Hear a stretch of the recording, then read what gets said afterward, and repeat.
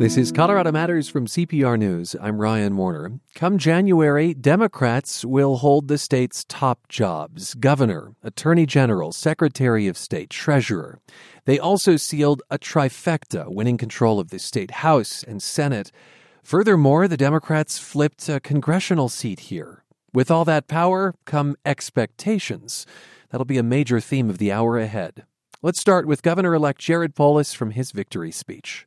In Colorado, we dream, we dare, and we do, whether it's embracing big ideas or hiking our amazing mountains. We don't back down when something is challenging. We see problems as opportunities in our state of Colorado. As your governor, I want to serve to protect our Colorado way of life in my heart and in my mind, and I pledge to serve all Coloradans, no matter your party, no matter where you live, no matter your race, or no matter your gender. We are all in this together. We want to make sure every child, regardless of the zip code they grow up in, has a great education, beginning with full-day kindergarten. Tonight, right here in Colorado, we proved that no barrier should stand in the way of pursuing our dreams. We proved that we're an inclusive state that values every contribution, regardless of someone's sexual orientation or gender identity. And for the LGBTQ pioneers for equality in the generations before me, who endured so much hardship and hurt to make it possible for so many of us, myself included, to live and to love openly and proudly. And to the people right here in this room, I want to say I'm profoundly grateful for all of the work we've done to overcome. Thank you. For my great-grandparents who came to this country penniless, fleeing persecution as Jews in Eastern Europe, and managed to forge an amazing American way of life for their kids and grandchildren to survive. We are still that country providing opportunity for the next generation and the next generation.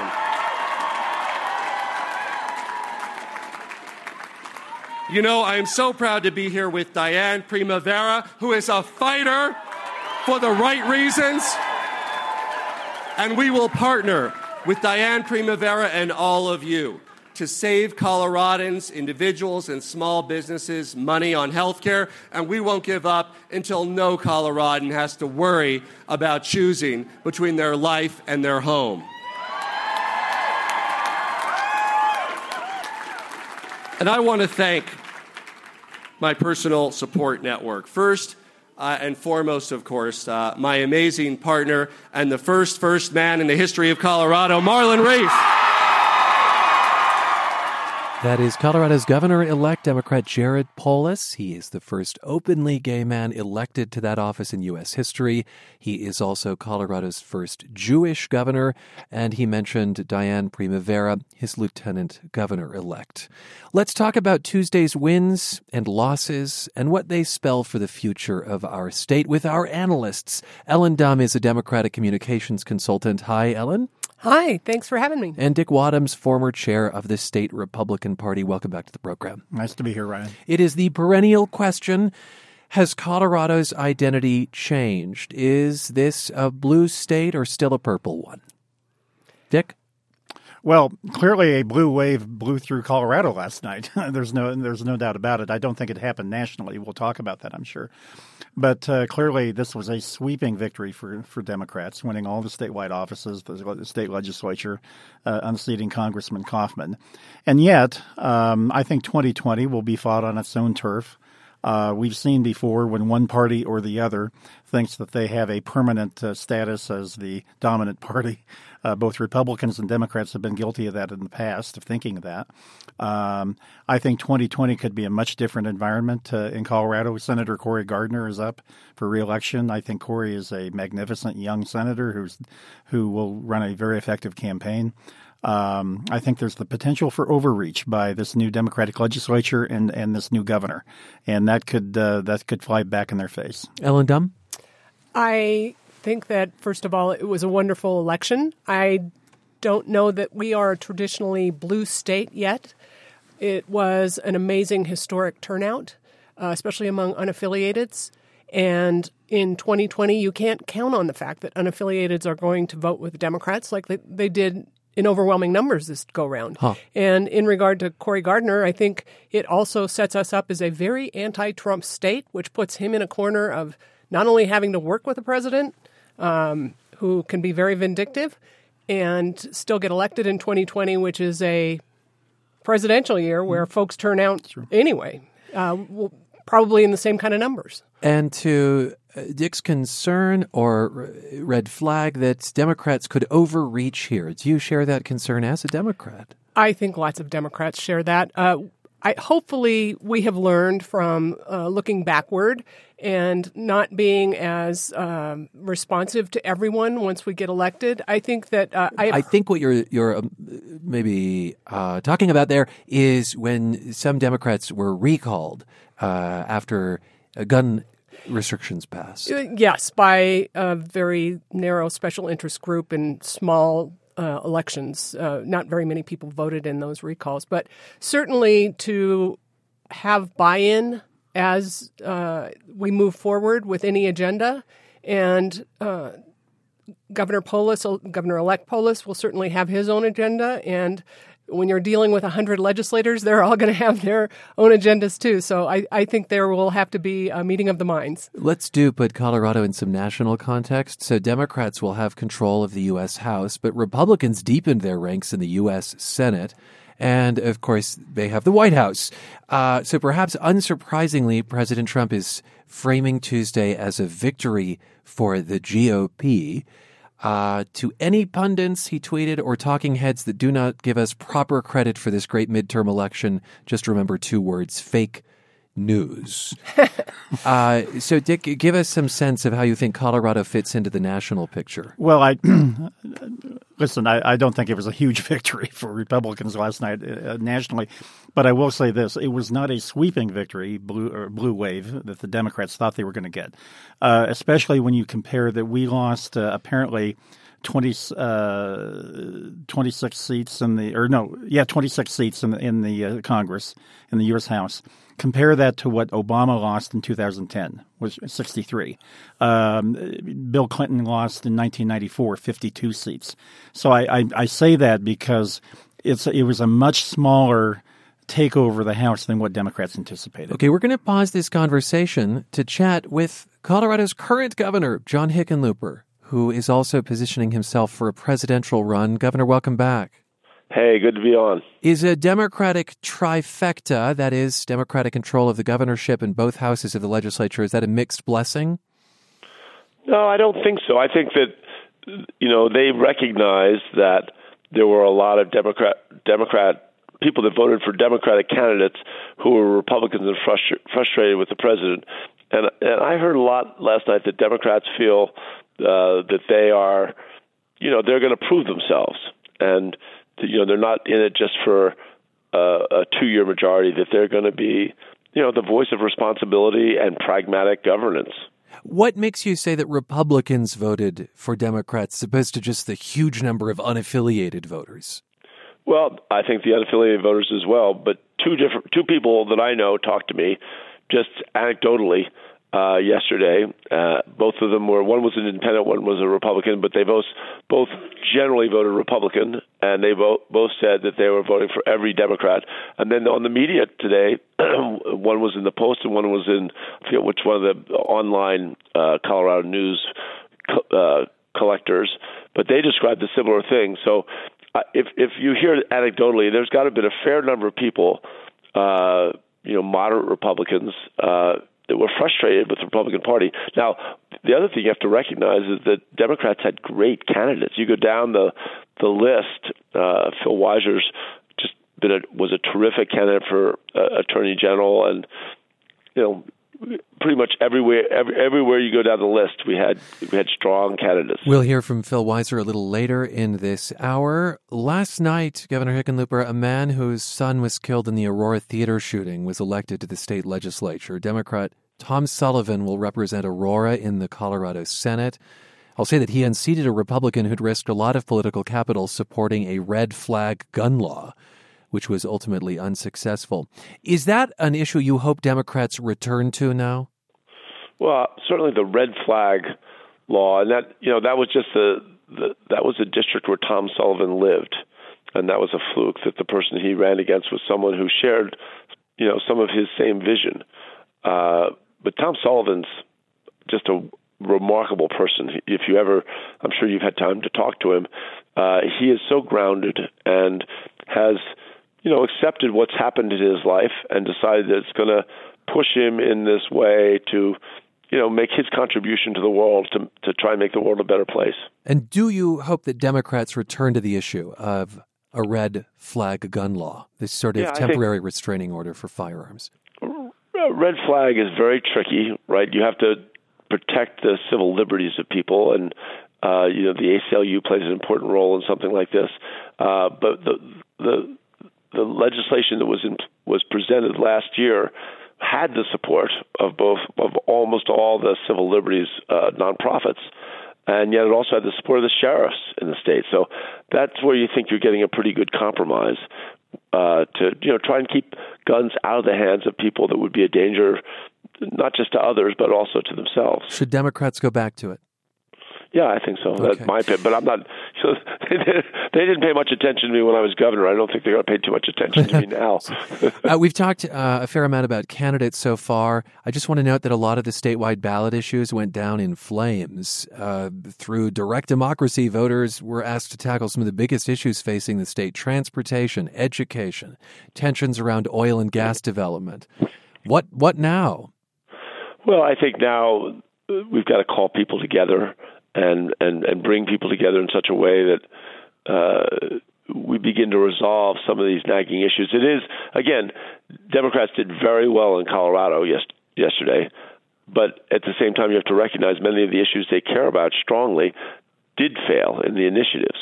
So while we're delighted that Jared Polis is going to be a great governor, I think he is going to be a great governor, I think Democrats have to, realize that they didn't sweep the table. There's still a lot of work to be done to find, a consensus and a compromise on a lot of these issues. I wonder if that is in some ways the roadmap for Jared Polis, all that wasn't tackled through the ballot measures. Well, certainly that's an opportunity for him. And, one thing Jared distinguished himself by during the campaign was he learned, he grew, he's curious, he's a problem solver. He's definitely got a big heart. He cares about people all over the state. And I think these issues require that kind of person, that kind of approach. What other surprises, if any, might you call out briefly from election night? I thought Jason Crow's margin of victory over Mike Coffman was more than I would have expected. In the 6th congressional district? Yeah, everyone was predicting that. The fact that we won the Attorney General, the Secretary of State, the Treasurer's Office, again, since I've been paying attention, I've never seen that, all the way down the line. So it was certainly a good night and a good day for Colorado Democrats, but the work begins now, right? And I think a lot of the Democrats I talked to last night did say, and were very specific, that they were going to look to try and get more bipartisan work done. As a matter of fact, Jared Polis, in his acceptance speech, pointed out that he had already reached out to Representative Wilson about, finding a Republican partner to present all-day kindergarten. Before we go, I think we have about 10 seconds. Are you running for president? Well, we're working on it. Nothing's changed. We're going to keep working on it until probably the end of February, beginning of March. I figured that maybe since the new guy had been chosen, you'd break the news. Democrat John Hickenlooper, thanks for being with us. Always a pleasure. For a little while longer, he's Colorado's governor, and I'd love our analyst's reaction to some of what he said there, Dick Wadhams. I think the governor made a really good point, and I've been thinking a lot about this. I think it would be fair to say that 99% of the Democrats who won last night across Colorado probably voted for those big tax increases for transportation and education. And yet, the very voters who put those Democrats into office soundly rejected those tax increases. I think it tells us, Ryan, and it goes back to your original question, is a blue state. I think this state is still very fiscally responsible. And I think there was a reason those things went down, because I think voters thought there was overreach. Even the Democratic candidate for governor thought some of them were misplaced. Well, he didn't support him. I have a feeling he voted for him in the privacy of his ballot. But I still think that it shows something unique about this electorate. Ellen Dunn, what do you make of what you heard from the governor there? Well, I would like to address the ballot issues just real quickly. Yeah, maybe do. in a slightly different way. Sure. And I come at this with a bias. I look at Y and Z, for instance. I worked on that campaign to reform redistricting. Yeah, so the sort that of anti-gerrymandering measures. Right. Which passed. To have passed 71%, both of them. It's amazing. I think that what we should take away from that is that there was a huge coalition of odd bedfellows that worked on a campaign, that were professional, who built a massive coalition to get those passed. And it was referred to the ballot by 100-0, as was the anti-slavery one. I think the lesson... It also passed after failing in the last election. Right, and I think it was 65%. So all those had to pass by 55%, right? Yeah, constitutional amendments. So I think what we should take away from that is let's stop these controversial nuclear war kind of initiatives or amendments. And if you're going to take it to the ballot and spend all of that money, and it's millions of dollars, why not build the coalition first before you do it? Good point. All right, we'll take a break, and then we'll hear from Colorado's next Attorney General. This is Colorado Matters from CPR News. Hey, I'm Jesse Whitten from Colorado Public Radio's Open Air, and one of the hosts of our brand new podcast, The Playlist League. What I love about this is it takes something as beautifully subjective and personal as music and makes it into a battle royale. It's a music conversation, but done competitively as we draft playlists song by song according to a theme each month. So if you like music discovery, bloodthirsty competition, or even just a fun casual hang session with some fellow music lovers, check out The Playlist League from CPR's Open Air.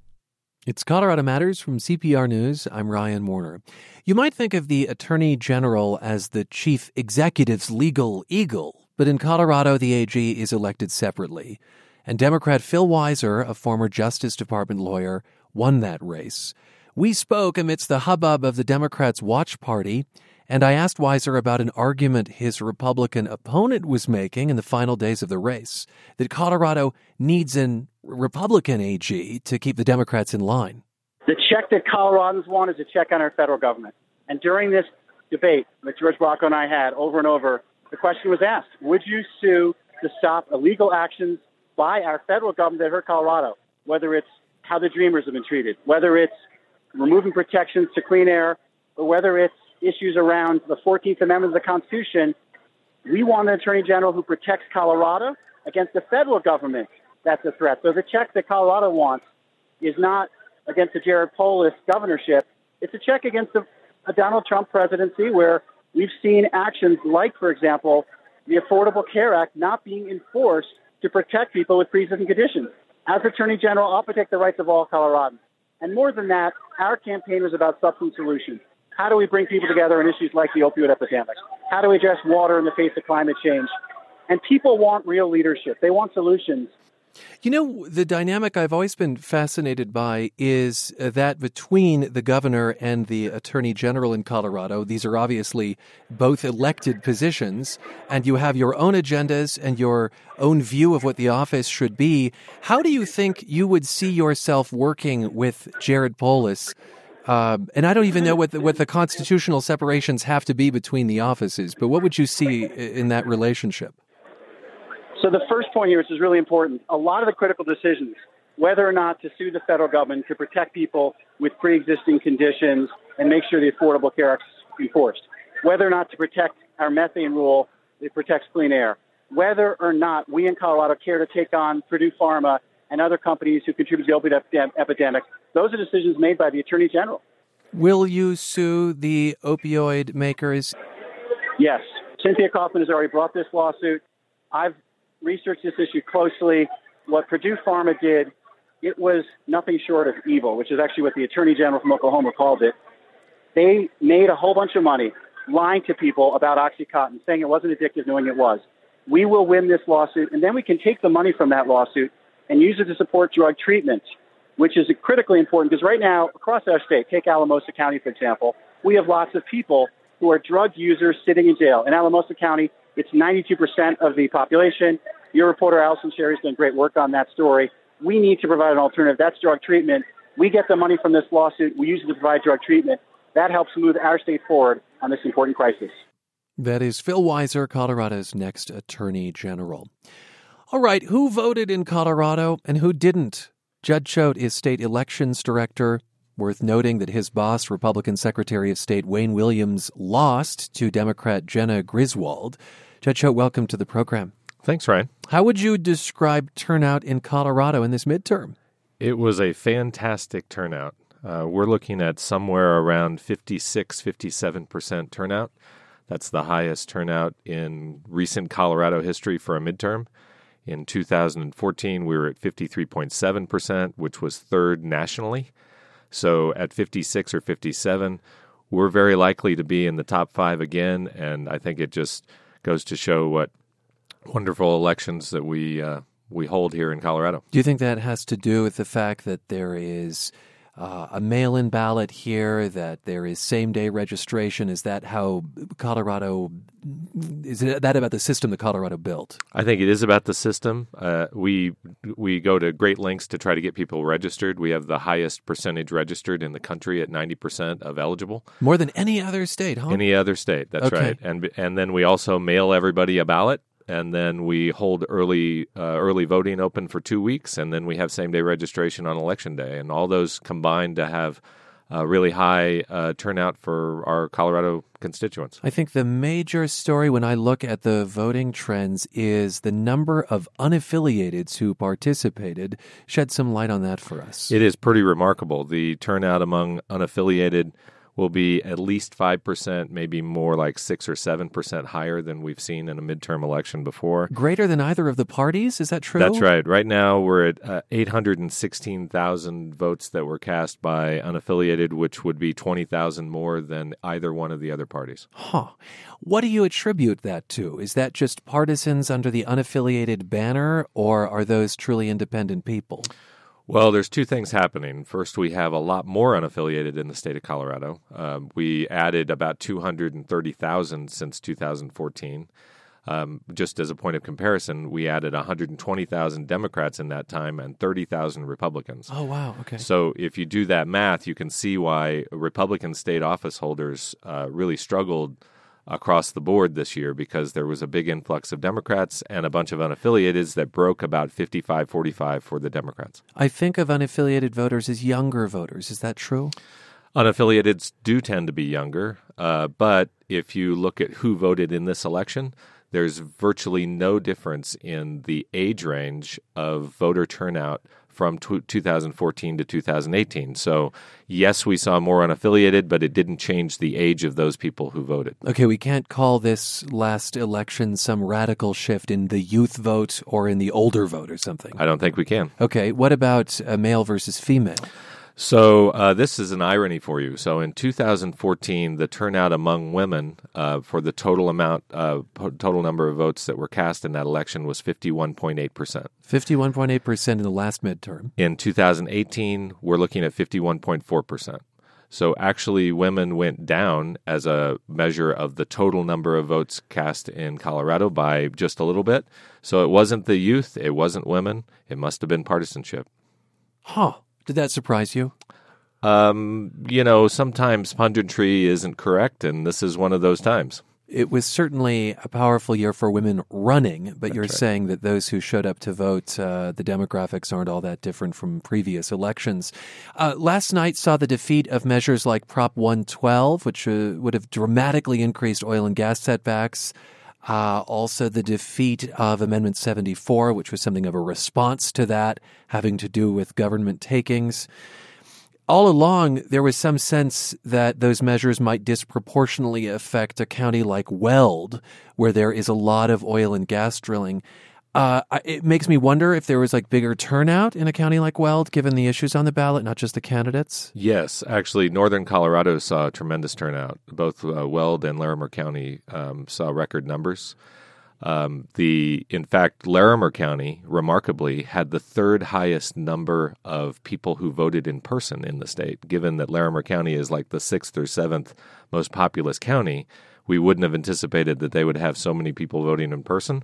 Clearly, they had a lot of people interested in the lead up to the election and on Election Day voting. Why do people vote in person? Well, that's a really good question. Sometimes it's because they're not registered to vote, and so they need to come in and register, or they need to update their voter registration. Maybe they're college students and they need to come in and update.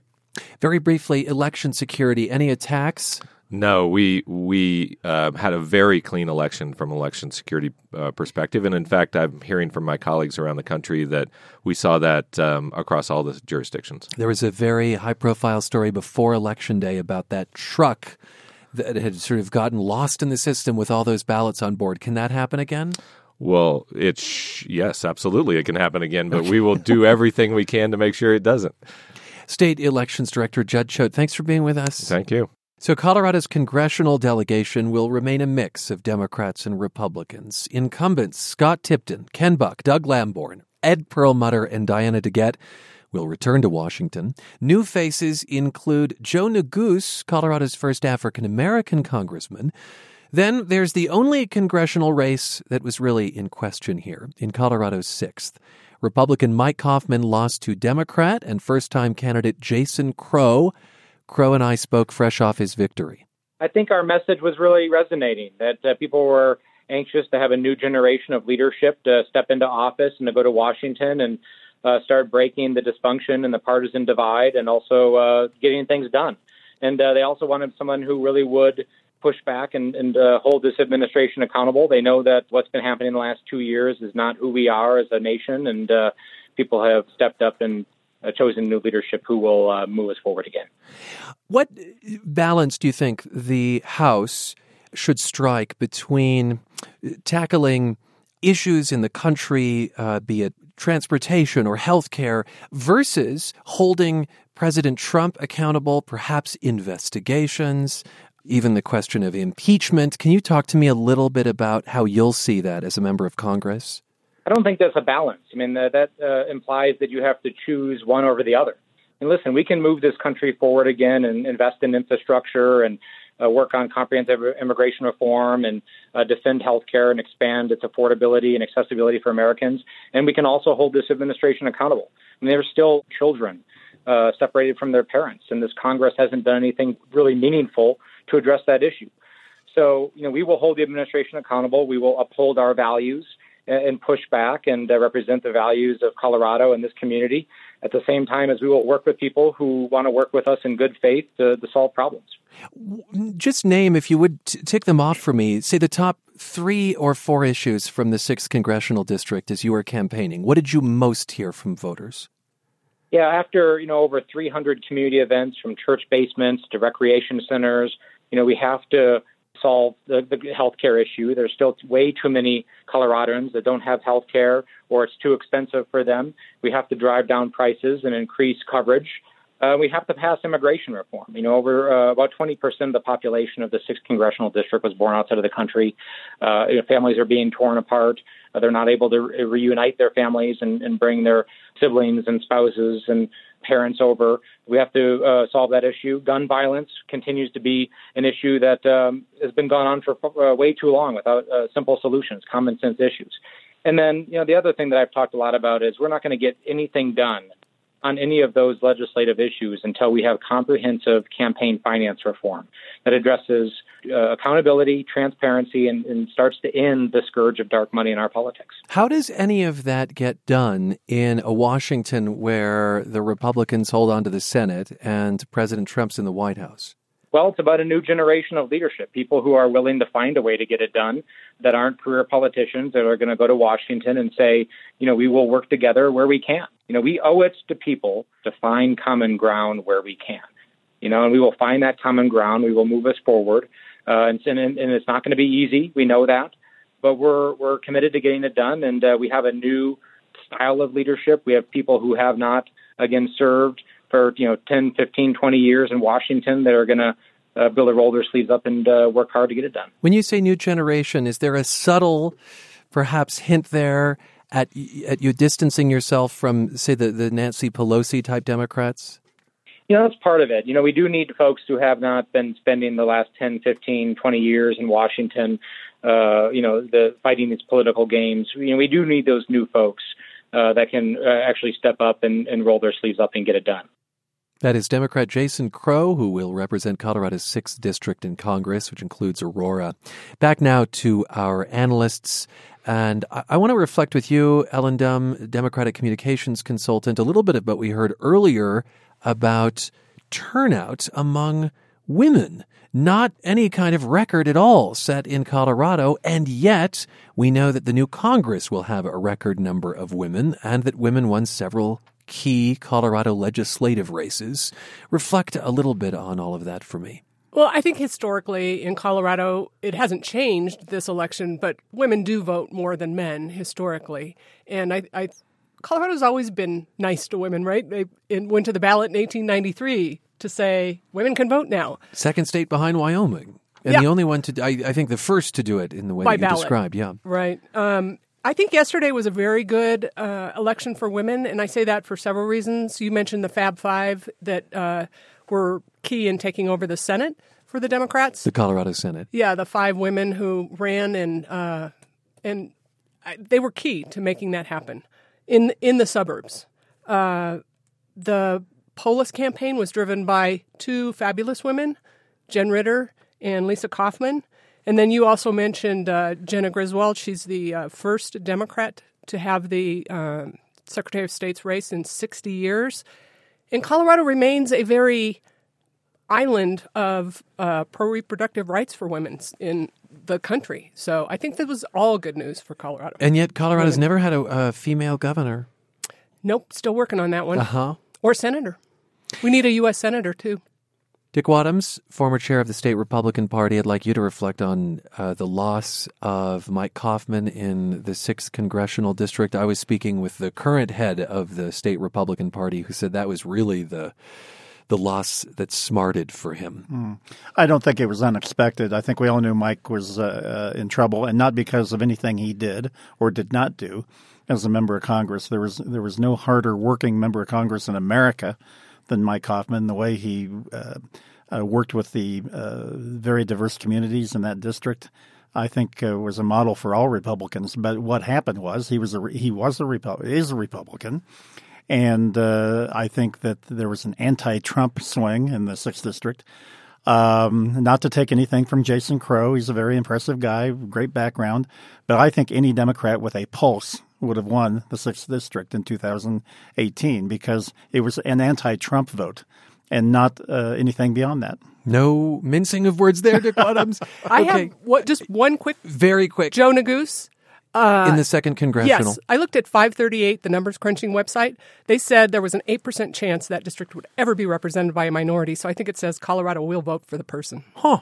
Yeah, he's the first African-American member of Congress from Colorado. The midterm election goes down as the most expensive political season in Colorado history. And here to talk about this unusual year for contributions is CPR's Ben Marcus. Hi, Ben. Hey, thanks for having me. Money poured into this election, but it was really concentrated in a few races, wasn't it? Yeah, in fact, if you take Jared Polis of the oil and gas industry out, it's probably not a record-setting year. Between the two of them, they had contributions totaling $60 million. It represents 28% of all of the contributions this election cycle. So really, it became kind of a money war, not necessarily between the two of them, but it is interrelated in a certain way. Polis spent a lot of his own money on his campaign. It makes it unprecedented in the total amount that he raised, but also that he came with his own money to and the $40 million from the oil and gas industry is the most one political group has ever raised in Colorado history. I mean, it's fascinating. You're comparing an individual, Jared Polis, to an entire industry in spending. Oil and gas was fighting one measure, supporting another. Right. They were really fighting a battle on two fronts. They wanted to stop Proposition 112, which would have set setbacks from wells and homes and other sensitive areas.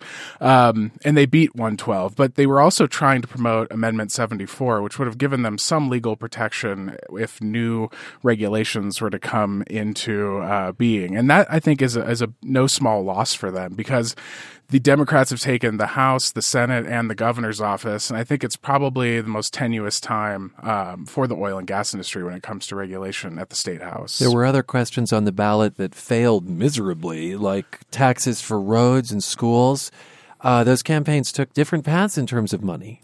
They did. The construction industry poured about $9 million to try to pass the sales tax for roads. That failed. The school districts, school advocates didn't spend much money at all to try to pass 73 tax increases for 73. That failed as well. I think this goes back to the way Colorado asks voters to raise taxes. That first question really is a doozy. Shall state taxes be increased by $1.6 billion annually? And that is kind of the genius of Douglas Bruce and the Taxpayers' Bill of Rights, if you agree with that kind of thing, is to put the price tag right in that first sentence. And as inflation keeps going and these numbers keep getting bigger, it's just going to be more. It doesn't matter how much money these campaigns spend, it's always going to be an uphill fight. Money, though, may have had a difference in the state Senate and statewide office races, though. Yeah, Democrats had a really unique advantage in direct contributions, unlike what we've seen in past election cycles. So direct contributions to the statewide races, AG, treasurer, governor, but also the state Senate races that were in play. The Fab Five raised 3-1, 4-1, 2-1 over their Republican opponents. And the Republicans were raising about what they would raise in a normal election cycle. It was the Democrats that were really doing something different. And that's superior fundraising apparatus, but also speaks, I think, to a certain degree about enthusiasm on their side. The Fab Five, it's the second reference we've had to that. So those are the key races that swung the state Senate in the Democrats' favor. Thanks for being with us. Thank you. CPR's Ben Marcus on spending this cycle. As we reflected there, only a few of the statewide ballot measures succeeded Tuesday night. Coloradans did fully abolish slavery. They agreed to limits that will likely put payday lenders out of business, and they fought gerrymandering by approving Amendments Y and Z. But as we said, new spending on transportation and education was rejected, and so were those dueling measures dealing with oil and gas. Let's get some perspective on that. Daniel Ramey is Senior Research Associate at Resources for the Future. It's a nonpartisan energy and environmental think tank. He has visited every major oil and gas field in the U.S. Daniel, welcome back to the program. Thanks, Ryan. Great to be with you again. Your research has given you a broad view of the oil and gas industry. You describe Colorado, I understand it, as one of the most divided states on this issue. I gather the failure of both Proposition 112 to increase setbacks and Amendment 74 to compensate property owners doesn't really change or resolve that fundamental tension, huh? That's right. I think this question is going to be at the forefront for a number of Colorado voters for the foreseeable future. Some of the conflicts that we're seeing along the Front Range, where there is rapid urban and suburban growth, and there's also rapid growth in oil and gas extraction. Those two things have the potential to come into conflict, and I don't think that's going to stop anytime soon. Do you think there were a lot of eyes beyond Colorado on these dueling measures, or maybe one over the other in particular? There absolutely was. So I think Prop 112 was the one that caught most analysts' eye, as well as folks in the energy and environmental communities. There have been efforts in a number of states to restrict or entirely ban oil and gas development, including hydraulic fracturing, which is a key part of the process.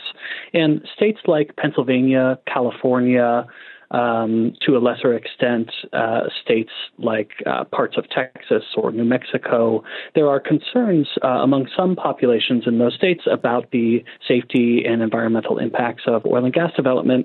I think if Prop 112 had passed, then it would have put the wind at the back of some of those advocates who have been making efforts to restrict oil and gas development in other states. But that's not what happened. Again, Prop 112 would have increased setbacks to 2,500 feet, almost a half a mile.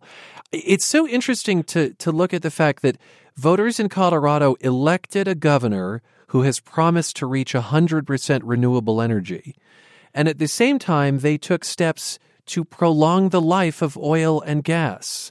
Can you speak perhaps to what might on its surface appear like a conflicted electorate?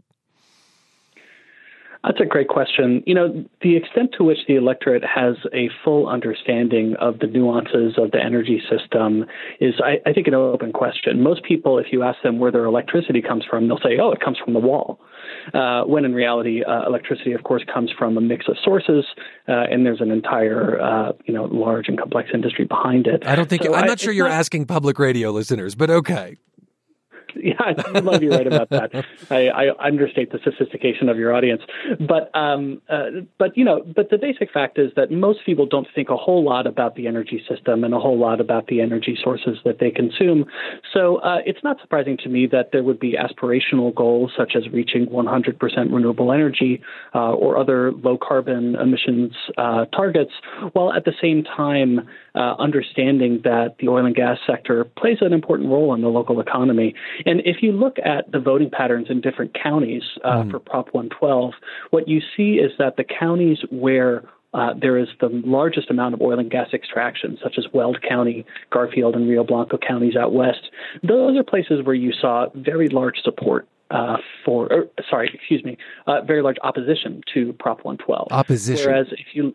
That's right. And whereas if you look in places like Boulder County, where there's very little oil and gas development, or Eagle County, for example, you see much wider support to increase the setbacks. So I think there are different populations that are speaking on these measures. But that's fascinating. In other words, presumably the closer you are to the industry, the more you like it? I know that's not universally true by any means. And the further away you are, I suppose the more abstract the concept becomes. That's right. So there's actually research on this, and I talked about it in a book I wrote, which is called The Fracking Debate. Yeah. And that book describes my travels around the country. One thing that I found anecdotally, which is supported by research, is that the further away you get from oil and gas producing regions, the more likely people's views are to be shaped simply by party affiliation or some other ideological factors. When you really get into the heart of oil and gas country, what you find is that most people, not all people, of course, but most people who live close to the industry tend to support it, although they have complex views about it. They understand that there are benefits and there are damages and risks that come with living in the oil and gas field. The huge debate around 112, the setbacks measure in particular, was to what extent it would stymie the oil and gas industry. And there were wide estimates that somewhere between 50 and 85% of non-public land would then be off limits to drilling. The proponents of 112 pushed back and said, listen, with advancements in horizontal drilling, that's just not true, that the oil and gas industry can be further back from homes and sensitive places and still do its job. Can you weigh in from a non-advocacy point of view on what the future of that technology holds? And whether it's possible for oil and gas to be further back and yet achieve its goals? That's a great question. And there have been a couple of analyses produced on that question by professors at the Colorado School of Mines, and they come to slightly different conclusions that I think you cited in those statistics. So one of the analyses suggested that about 50% of private lands would be basically taken off the table for oil and gas development, while another estimated that it would be closer to 80%. And they make different assumptions about the viability of drilling those long laterals that you're talking about underneath the ground. So oil and gas companies have become more and more sophisticated over time at reaching further and further away from the location of the well pad by using these horizontal drilling technologies, but they still have to put the well somewhere. And what you find along the Front Range in particular is because there are restrictions in land use, because there is a lot of suburban growth, companies have put dozens, sometimes scores of wells on a single well pad. So while you have a smaller number of well pads around the Front Range than you might otherwise have, those small number of well pads sort of concentrate the impacts. And so the people who live close to those well pads that have 30 or maybe even 40 wells on them, they're particularly concerned because of the scale of the activity taking place there. Daniel, thanks for being with us. My pleasure. He's Daniel Ramey, Senior Research Associate at Resources for the Future, a nonpartisan energy and environmental think tank in Washington. He's also the author of The Fracking Debate. And in the last few minutes, let's circle back to our analysts, former Republican Party chair in Colorado, Dick Wadhams, and Democratic communications consultant Ellen Dunn. I want to note that Denver passed a slew of taxes to expand mental health care, park access, healthy food for school kids. Ellen, can you contrast that with the rejection of taxes statewide a little bit for me? Denver? Yeah. I'm a lifelong Denver resident. I can say Denver's a different animal. And I think you can say fairly that we believe in investing in the future, and we are more likely to pass those taxes than you see in other counties. It struck me as so interesting that a lot of those taxes benefit those without means. Yes. And yet they ask more of people without means to pay.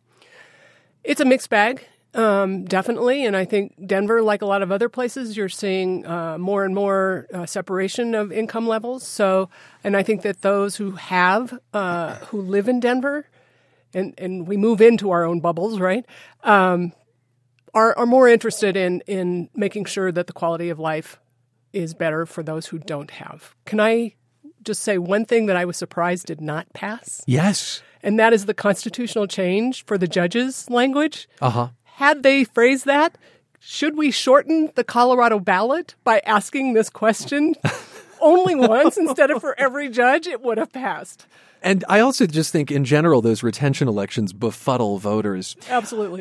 Dick Wadhams, Jared Polis has a hefty agenda. I mean, fair to say it's more progressive than the state has seen before. 100% renewable energy by 2040. Free pre-K and kindergarten statewide. Medicare for all. Did he overpromise here? I mean, is the state ready for moves like that? Yes, he did overpromise. But let me tell you one thing I think the Democrats lucked out on last night, the defeat of 112. And the reason why is because I think if that had passed, there would have been immediate impact. And by the time we reach a year from now, I think there would have been severe economic consequences for the state. In fact, Governor Hickenlooper, right before the election, said he was contemplating a special session to fend off what he said would be a recession next year if it passed. So, I mean, that was Hickenlooper talking. And I think Polis and his new Democratic majorities have really lucked out by the failure of that. It's still going to come back. I think your guest was correct. But yeah, I think Polis did overpromise. I think that Walker Stapleton attempted during the campaign to point out that he had all these grandiose plans that he couldn't pay for. And I think there's only one way he's going to get those passed, and is by going to the ballot. And that could also alter the results of the 2020 election or the 2019 election. Maybe he'll put him on the ballot in 2019. He can't pay for these things. Ellen Dunn, I have to say, in interviewing Jared Polis myself, he was often vague on how he would pay for things. Would you reflect on that in just the last few seconds here? I think that it is part of the whole campaign to make sure that you stake out your own spot. I think that Jared does have a vision for Colorado. He talked about it. He enunciated it. He may not get all of those things done, but he is going to get as many results as he can. It's just in his DNA. He's an entrepreneur. Thanks to both of you for being with us this hour. Thank you. Thank we you. heard from Dick Wadhams, former chair of the state Republican Party, and Ellen Dunn. She's a Democratic communications consultant. All the results and continuing coverage of the effects of this election at CPR.org. We're grateful you could spend time with us. I'm Ryan Warner, CPR News.